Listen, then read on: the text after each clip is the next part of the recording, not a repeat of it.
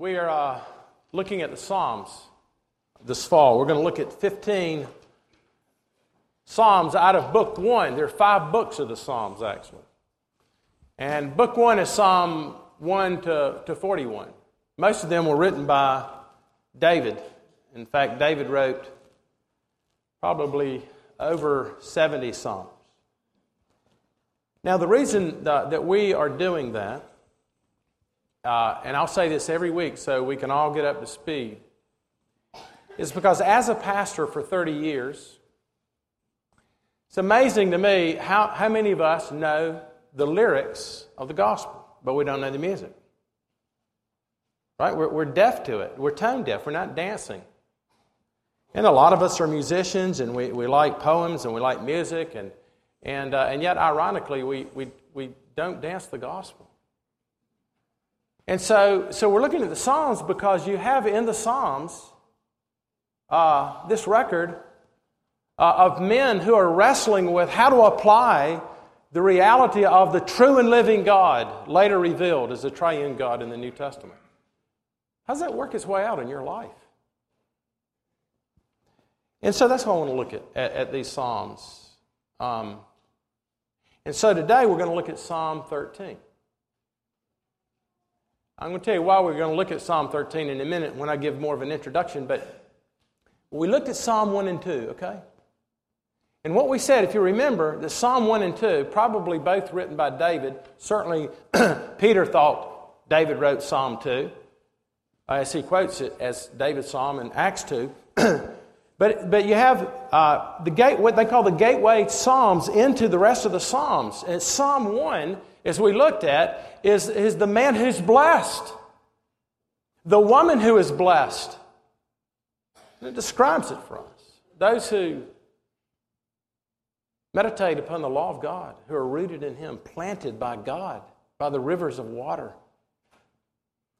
And then we looked at Psalm 2, this coronation psalm, that we're looking ultimately for a king who would be Psalm 1. We all look for that, don't we? When you have a friend, you want your friend to be who you think your friend says he is. And yet we're often disappointed with our husbands and our wives and our pastors and our elders because we're not what we should be. But you see, ultimately, Jesus Christ is Psalm 1 and 2. Now, from now on out, what we're going to see is David himself knowing that he is called and ordained of God to be the king of his people, to rule, and to bring righteousness in the earth through the nation of Israel. He doesn't do so well. And we're going to see David in Psalm 13. Just 6 verses. And man, there's some of you that need to know that God is at work because you don't feel like He is. David struggled with that, I think, in this psalm. Just 6 verses.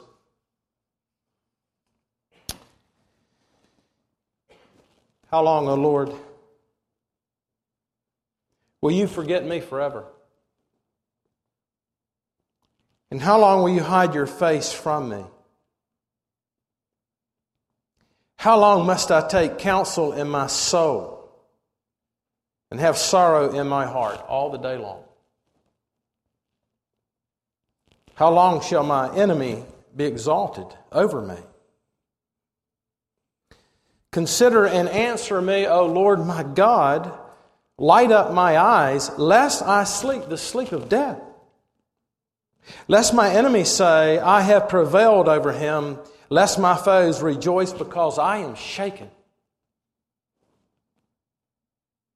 But I have trusted in your steadfast love. My heart shall rejoice in your salvation. And I will sing to the Lord because He has dealt bountifully with me. This is God's inerrant word. Let's pray together. Father, there are those who are here today who came to church not believing that you would speak to them because of the darkness and the loneliness that they have felt so many weeks and months before here at Redeemer. So, Lord, I pray especially for those today who are hurting and lonely. They feel like they cry out to you, but you don't hear. Lord, as a pastor, I would long for these broken ones, these sheep who hurt, to really believe the song we just sang. Oh, the deep love of Jesus. Love of every love the best. 'Tis a vast ocean of blessing. Father, I pray that you would work in them especially, the broken. Jesus, you said, smoking flax you will not put out, and a bending reed you will not break. Or Jesus, you said, come to me, all you who are weary and heavy laden, for you are gentle, heart, meek. What an amazing God. And so I pray that you would work this morning. And I ask it in your name. Amen. This psalm has a special meaning to me. It is the first text I ever preached from. I was taking a homiletics class, which is a fancy word for a preaching class. And I'd never preached before. It was daunting to me for several reasons that I want to explain in a moment. But what made the sermon even more difficult was that the professor didn't assign a text. He said, you pick any text you want to out of the Bible. I was like, oh man. It'd been nice if he'd just given me an assignment. Where do I begin?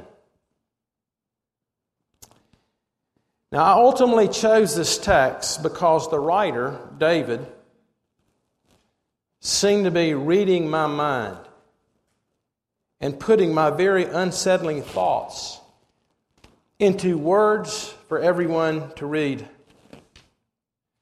Because I, at that point of my life, was probably at the most pressing time I've ever experienced in my life.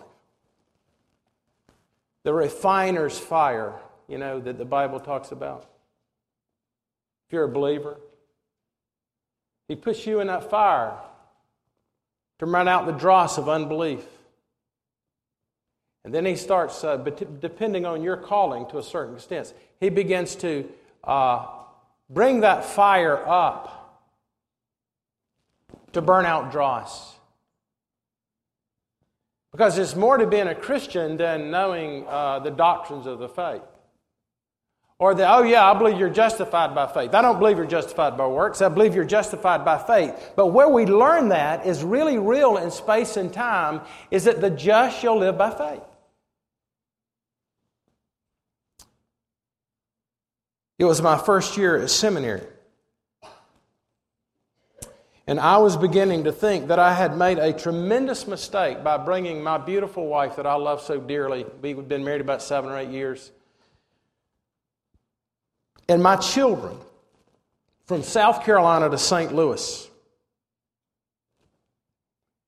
And I want you to know that the self-doubts began to work in my life in such a way that my mind never seemed to rest.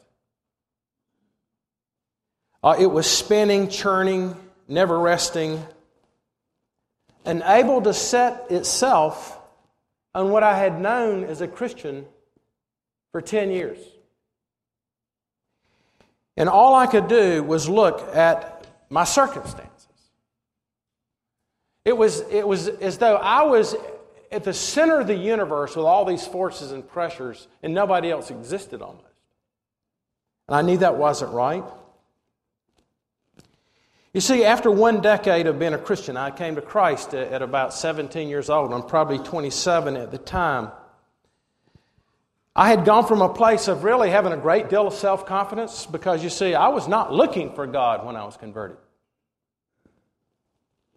Matter of fact, I asked some of my new members class, I said, how many of y'all have been dramatically converted? And we had about 25 or 30 people in there. I think only one other person raised their hand. That's the way it usually works. Usually it's kind of this process for a lot of us. Maybe you're still in the process. And we're kind of, in a way, we're all still in that process of trying to understand what is the gospel and how do I apply it to my life. But man, I was not looking for God. And I went from being a self-confident, probably a jerk, 17-year-old, 18-year-old, to God slowly but surely breaking me.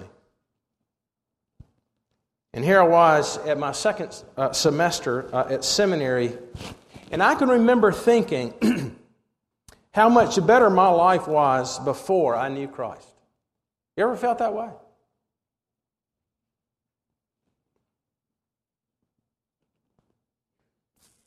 It was easier. It was more fun.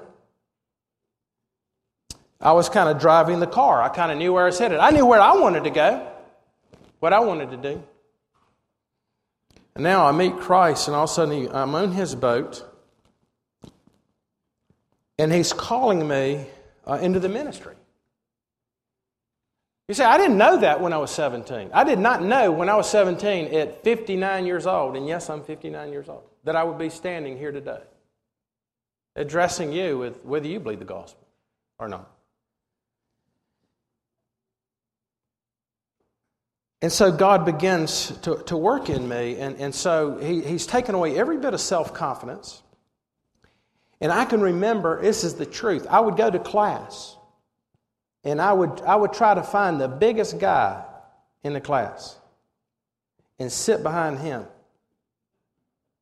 And the reason is I did not want the professor to call on me to pray, because I couldn't string 3 words together. I would come home at night, and I have a great wife, and it wasn't like I couldn't tell her, but I didn't think it was right for me to bring her all the way out to St. Louis and then all of a sudden tell her, I think I've really made a huge mistake. Let's just turn around and go back. Not to mention the fact that my pride would not allow me to be a failure. And if you want, ladies, you want to understand men, that is their greatest fear, is it not? And so I'd be with my kids, Ben and Elizabeth. They were 2 and 3 years old, and I'd be with them, and I'd have a stack of Hebrew cards, a stack of Greek cards. And you got to put them on a little ring, but I would be with them, but I'm not with them. Have you ever been like that? Where you're there, but you're not really there because of all the problems that you have in your life.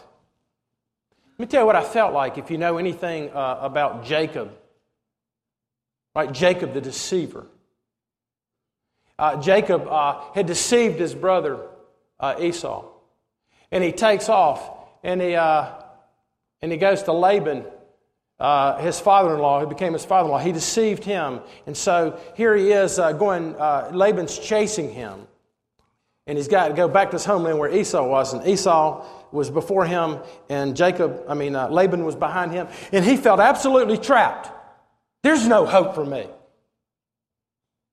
And then that's when God met him that night, and he wrestled with God. And after that, he walked with a limp, right? God touched him, and he wrestled with God. I had never felt so lonely in my life. Indeed, I had never felt lonely in my life. But now I was shut up with my thoughts, and I was shut out from a world that was moving ahead without me. You know what I'm saying? You ever felt that way? It's all moving forward, and I'm stuck. I felt alone, and I want to tell you, I felt forsaken. Now, maybe you feel that way this morning. And if you do, my heart goes out to you.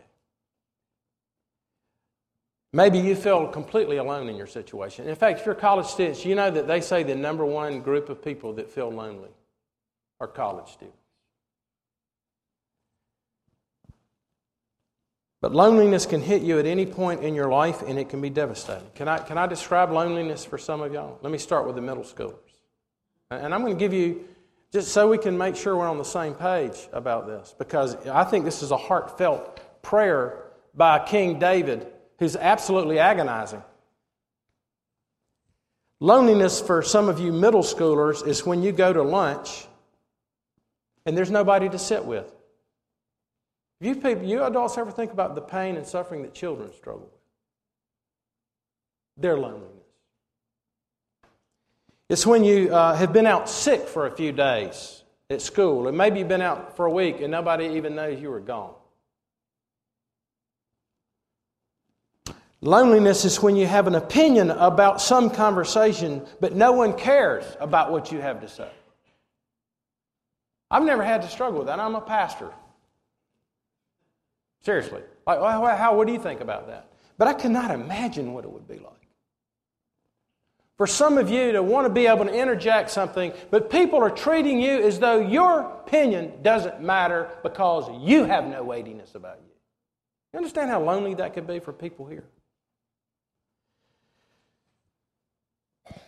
Loneliness is having no one who will speak to you after church. I see it happen. Some people are a lot easier to talk to, aren't they? Oh, yeah, man, let's talk about it. You're a Georgia fan. You're a Carolina fan, whatever. But nobody talks to you. Because nobody wants to. Because you know what? It's just not. There's something that they're not. How lonely would that be? How lonely is it for some of you when you do get to talk to somebody, you go home and you're by yourself and you're there all afternoon, you're by yourself. Loneliness is when you hurt someone and they won't forgive you. And I know that's going on in this church. You've hurt someone and you want to be forgiven. But they're not being very Christian about it. And they won't forgive you. Man, that's lonely. Loneliness is when you won't forgive. And you live up there in your mind. And the whole world's going around. But you know what? That person right there, I tell you what, I do not like that person. I will not forgive that person. And there you are. The love of God is just shut off because you're by yourself thinking about how much you hate people. Can I go forward on this loneliness thing? Because I'm trying to hit somebody out there. Loneliness is when you have made a bad financial decision. And you've hurt those, especially as men. You hurt your family because you did something stupid. And your kids can't be members of the country club. Matter of fact, they can't even be members of the YMCA because you made a stupid mistake. Loneliness is being diagnosed with a mental illness. Some of you have been diagnosed with mental illness, and it's hard to go, oh, I'm what? I'm OC what? I'm by what? Loneliness is having same-sex attraction, and you're a Christian, and you just wish you didn't have that. Don't act on it. I had a good friend of mine that struggled with it all his life. He was always honest about it up front. He's married and has 4 kids. He's a ruling elder in the PCA in a big church. And he finally shared that with a bunch of, 45 elders. And do you know that 3 of the elders came to him afterwards? He shared with them that he struggled with that. But he's a faithful guy. Faithful to Christ, faithful to his family. And do you know that 3 of the elders came to him and said they struggle with that? But they'd never been able to tell anybody. You don't think that would be lonely? To not even be able to tell your spouse? Or to be a member here at Redeemer that struggles with same-sex attraction, and if you felt like if anybody knew that, they would not have anything to do with you. Loneliness is addiction. Drugs, alcohol, porn. And the worst of all that people don't really realize they are addicted to is self-righteousness. You're addicted to being important and everybody respecting you and that you're honored and therefore you're always mad about things. Isn't that terrible to be lonely, to be up there being angry at everybody because they're not as spiritual as you are? God, what an addiction. Loneliness is living with a mess you made in your life because you thought you could run your life.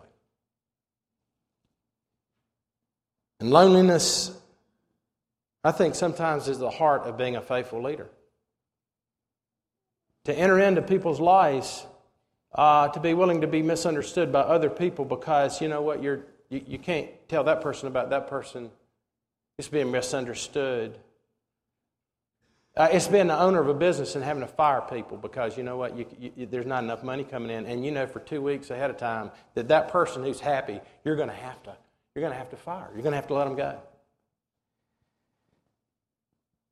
And the list goes on and on. Could I keep on going? Hopefully, I've hit one or two of you, because I think this text addresses this issue, this longing to know that this God, who seems to be putting me in situations and then asks me to trust Him when I feel like I can't trust Him. In fact, loneliness, I think, is probably the most crushing thing that's out there. I know I've said this before, but the first thing that God called bad was before there was ever sin in the world, and He said it is not good that man should be alone, to be separate, to be in solitude. And I think this is why this text is so valuable to some of you who are here this morning and you're going, I wanted to come to church. I know I should love God.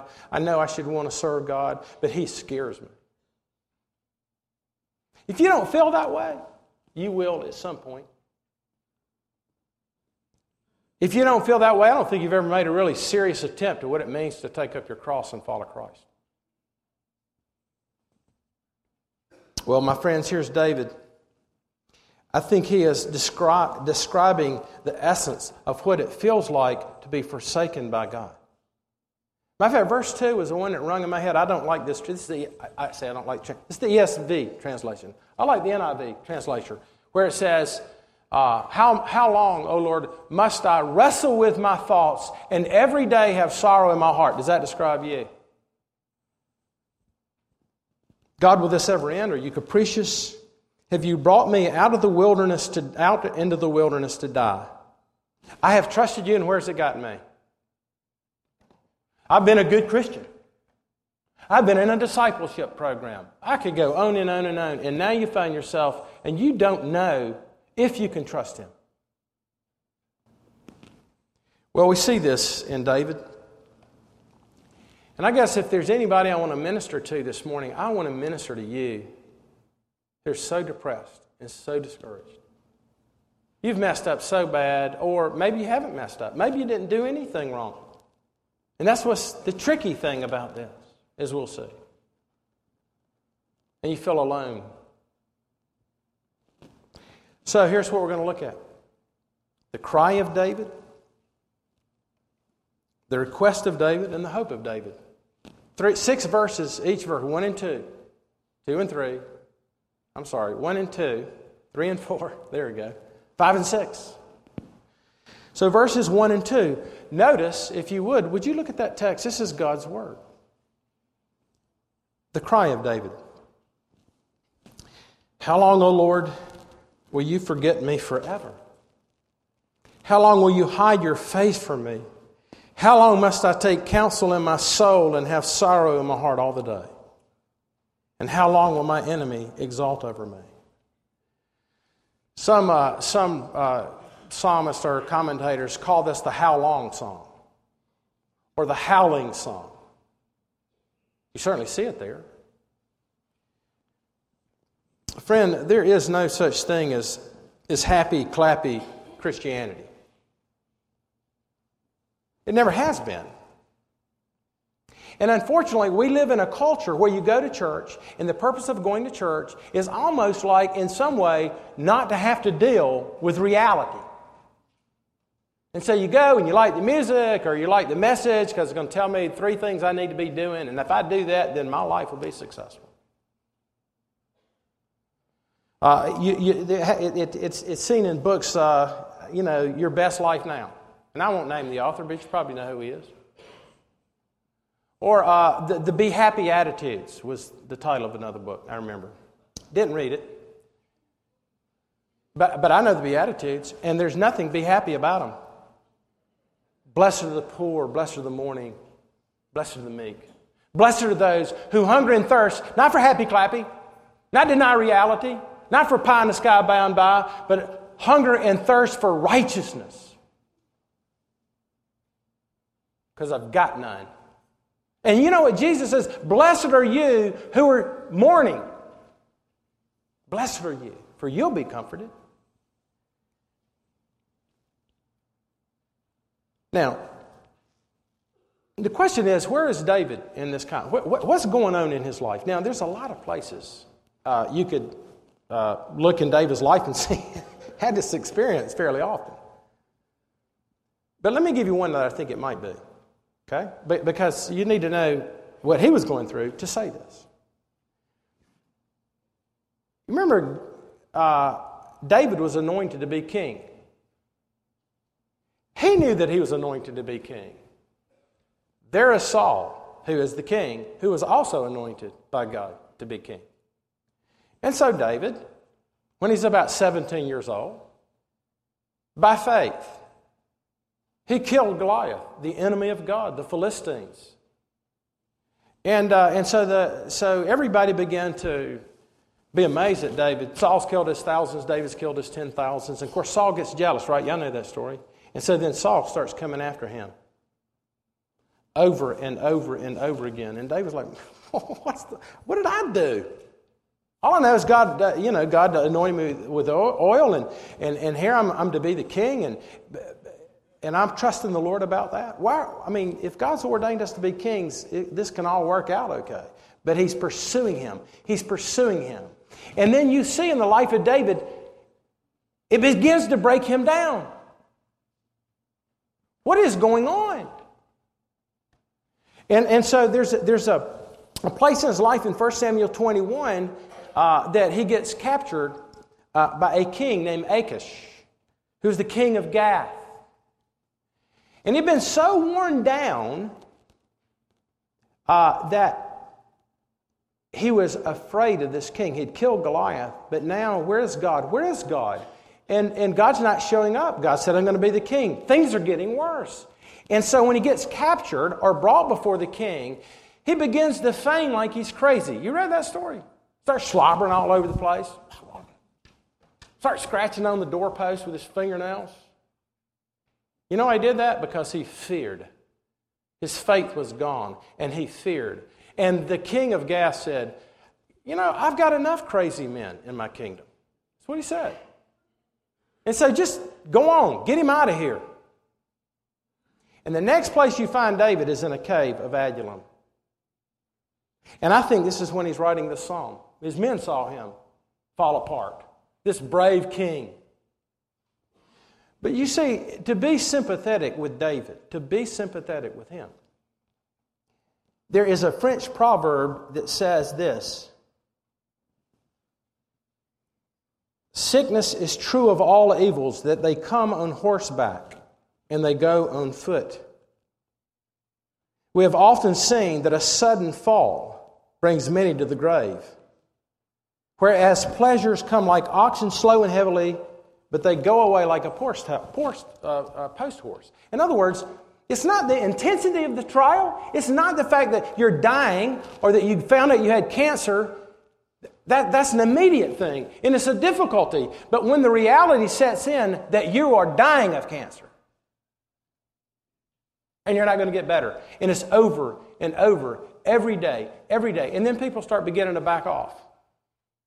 And they don't want to come see you because they want to go, hey, how are you doing today? Oh, I'm great, I'm dying.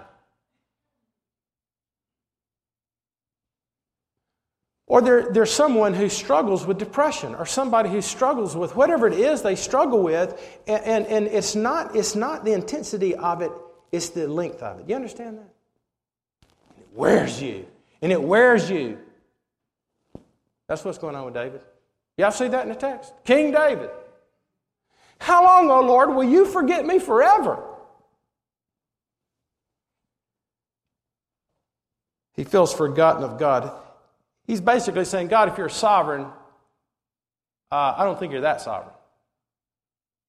In fact, I think that you have amnesia.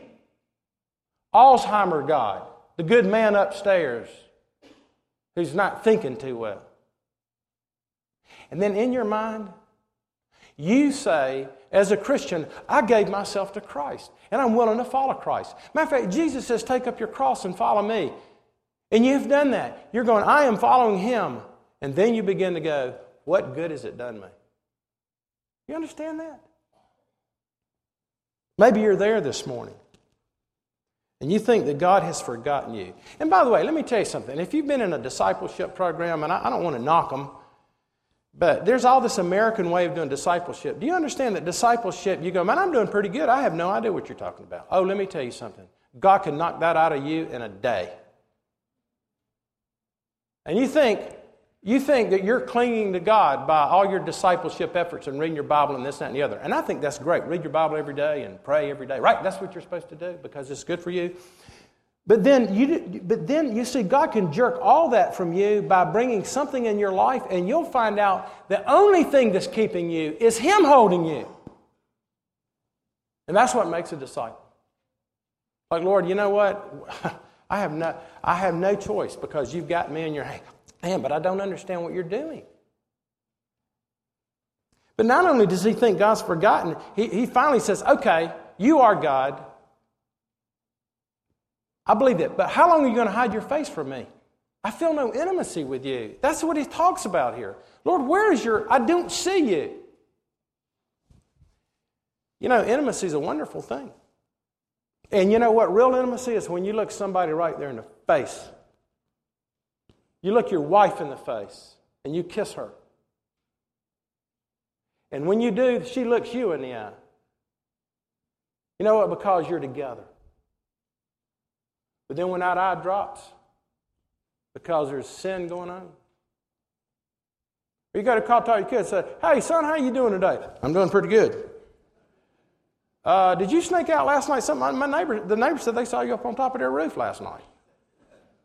No, sir, I didn't do that.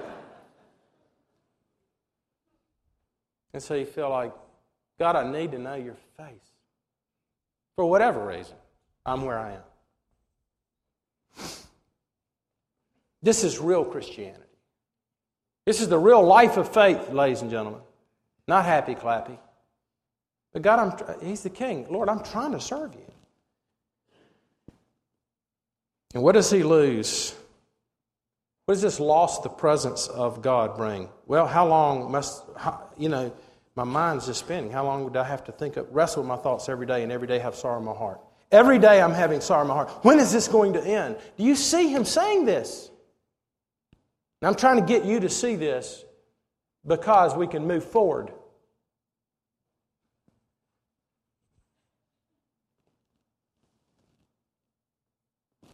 How does he move forward? He prays. Do you see verses 3 and 4?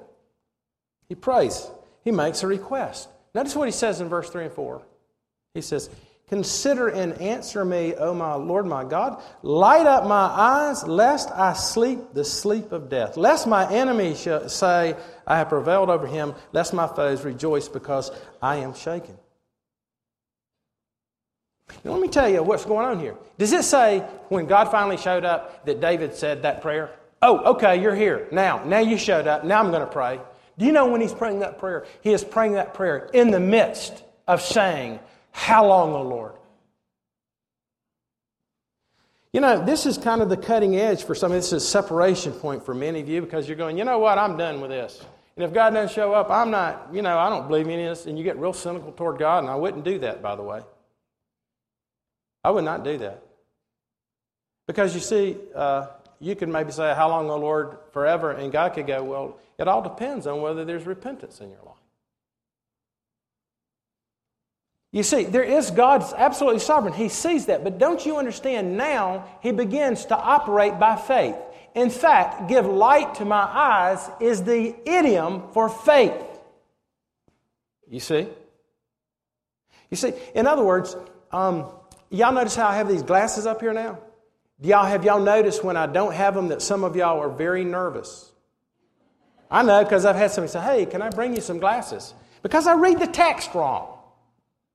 I've done that. I know. I'm up here and trust me, right now that all is blurred to me and I'm supposed to be reading the call of worship. But for some of y'all that may know that I forget my glasses. But so when I'm up here without my glasses, everything's blurred and I'm not near as confident as when I have these glasses on. Right? Oh, there it is. And I seem to be very intelligent. I take them off, I'm stupid. Okay, so here's what you have. Okay, I need my eyeballs to see, right? These eyes to see. But you know the problem is within my eyes, I look around and I see all these circumstances that are there. In fact, these eyes are limiting in that I can't see everything. I'm going to give you an example of that. Yesterday, I'm teaching the new members class, and I'm going and drawing on the board, and I'm waxing eloquent. I'm thinking I'm making great points, and I turn around, and they're laughing at me. And the reason they're laughing at me, I said, "What are y'all laughing about?" And finally, one of them said, "You got stuff all over your face." I had all that magic marker, and it's really kind of hard to listen to somebody talk about the atonement when. But those eyes did not help me see this.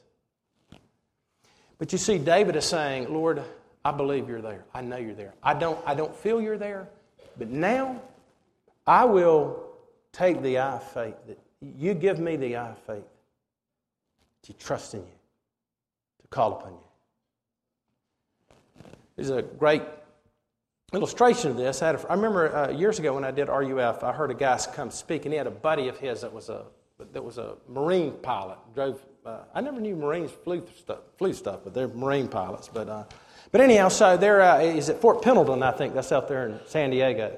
And so he's flying a mission. His friend is flying a mission. He's doing about 600 miles an hour across the ocean. He's about maybe 500 feet to 1,000 feet above the ocean. Okay. And he's just flying, and he's got all his instruments up there. And then all of a sudden, they all went off. And so he knows he can't touch anything because apparently you don't know which end's up when you don't have the instrument. If you don't have the instruments and you're flying, right? That's how John Kennedy was killed. The little John Kennedy, whatever. So he's flying across, and he just keeps flying, and his instruments aren't coming on. His instruments aren't coming on. His fuel's going down. His fuel's going down. And he doesn't know what to do. And so he starts praying, "God, turn the lights on. Turn the instruments on. Turn the instruments on." And then all of a sudden, right before it was too late, bam, the instruments came on. And so he get himself back. Well, because left to himself, he's disoriented. So you fly by the instruments. Ladies and gentlemen, I'm telling you, in the midst of your pain and your suffering and your sorrow, you must believe and fly by the instruments. God makes His promise to you that He'll never leave you or forsake you. Some of y'all need to know that based on what you got headed for you this week. Next 2 weeks. So finally, as we come to the end, notice not only the cry of David and the request of David, but notice the hope of David. Notice the hope. I end on this. "But I have trusted in your steadfast love. My heart shall rejoice in your salvation. I will sing to the Lord because He has dealt bountifully with me." Now, guys, it's hard to see this in the text because there's a word that's in here, and I want to close on this. Here's a word that, you notice the verb tenses that David's using? I will because I have been, because I have. I've seen you. I killed Goliath, and I've seen you do a lot of amazing things. I'm scared to death, but I will trust in you, and he says it, because of your steadfast love. Now, let me tell you, that's an important word that you need to know, and I know Gary Todd knows this word because we talk about it a lot. It's a Hebrew word called chesed.